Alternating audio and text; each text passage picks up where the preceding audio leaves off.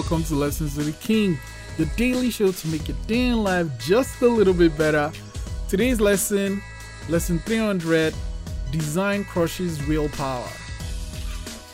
This is actually a quote I got from BJ Fogg, a behavioral scientist at Stanford, with this amazing book called Tiny Habits. You should check it out. But anyway, I'm actually going to read what he said. So it's like, design crushes willpower has 2 meanings. So the first is a good one, is that design wins. If you can design your life and behaviors well, you don't need to rely on willpower. I'll explain that. Second is dark. Others design things that overwhelm your willpower. So let's start with the second one, the dark one. People design things overwhelm your willpower. If you watch that, I think it's called Social Dilemma, where they were talking about Facebook and Instagram, how it's designed to just make you click. That's design. That's the dark one.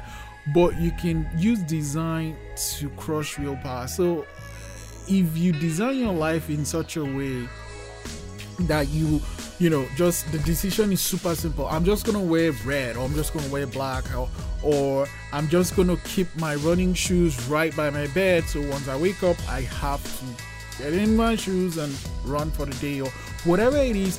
When you design your life around the way you want to live it, you don't have to summon willpower to do it. Okay, every 6 o'clock I do this.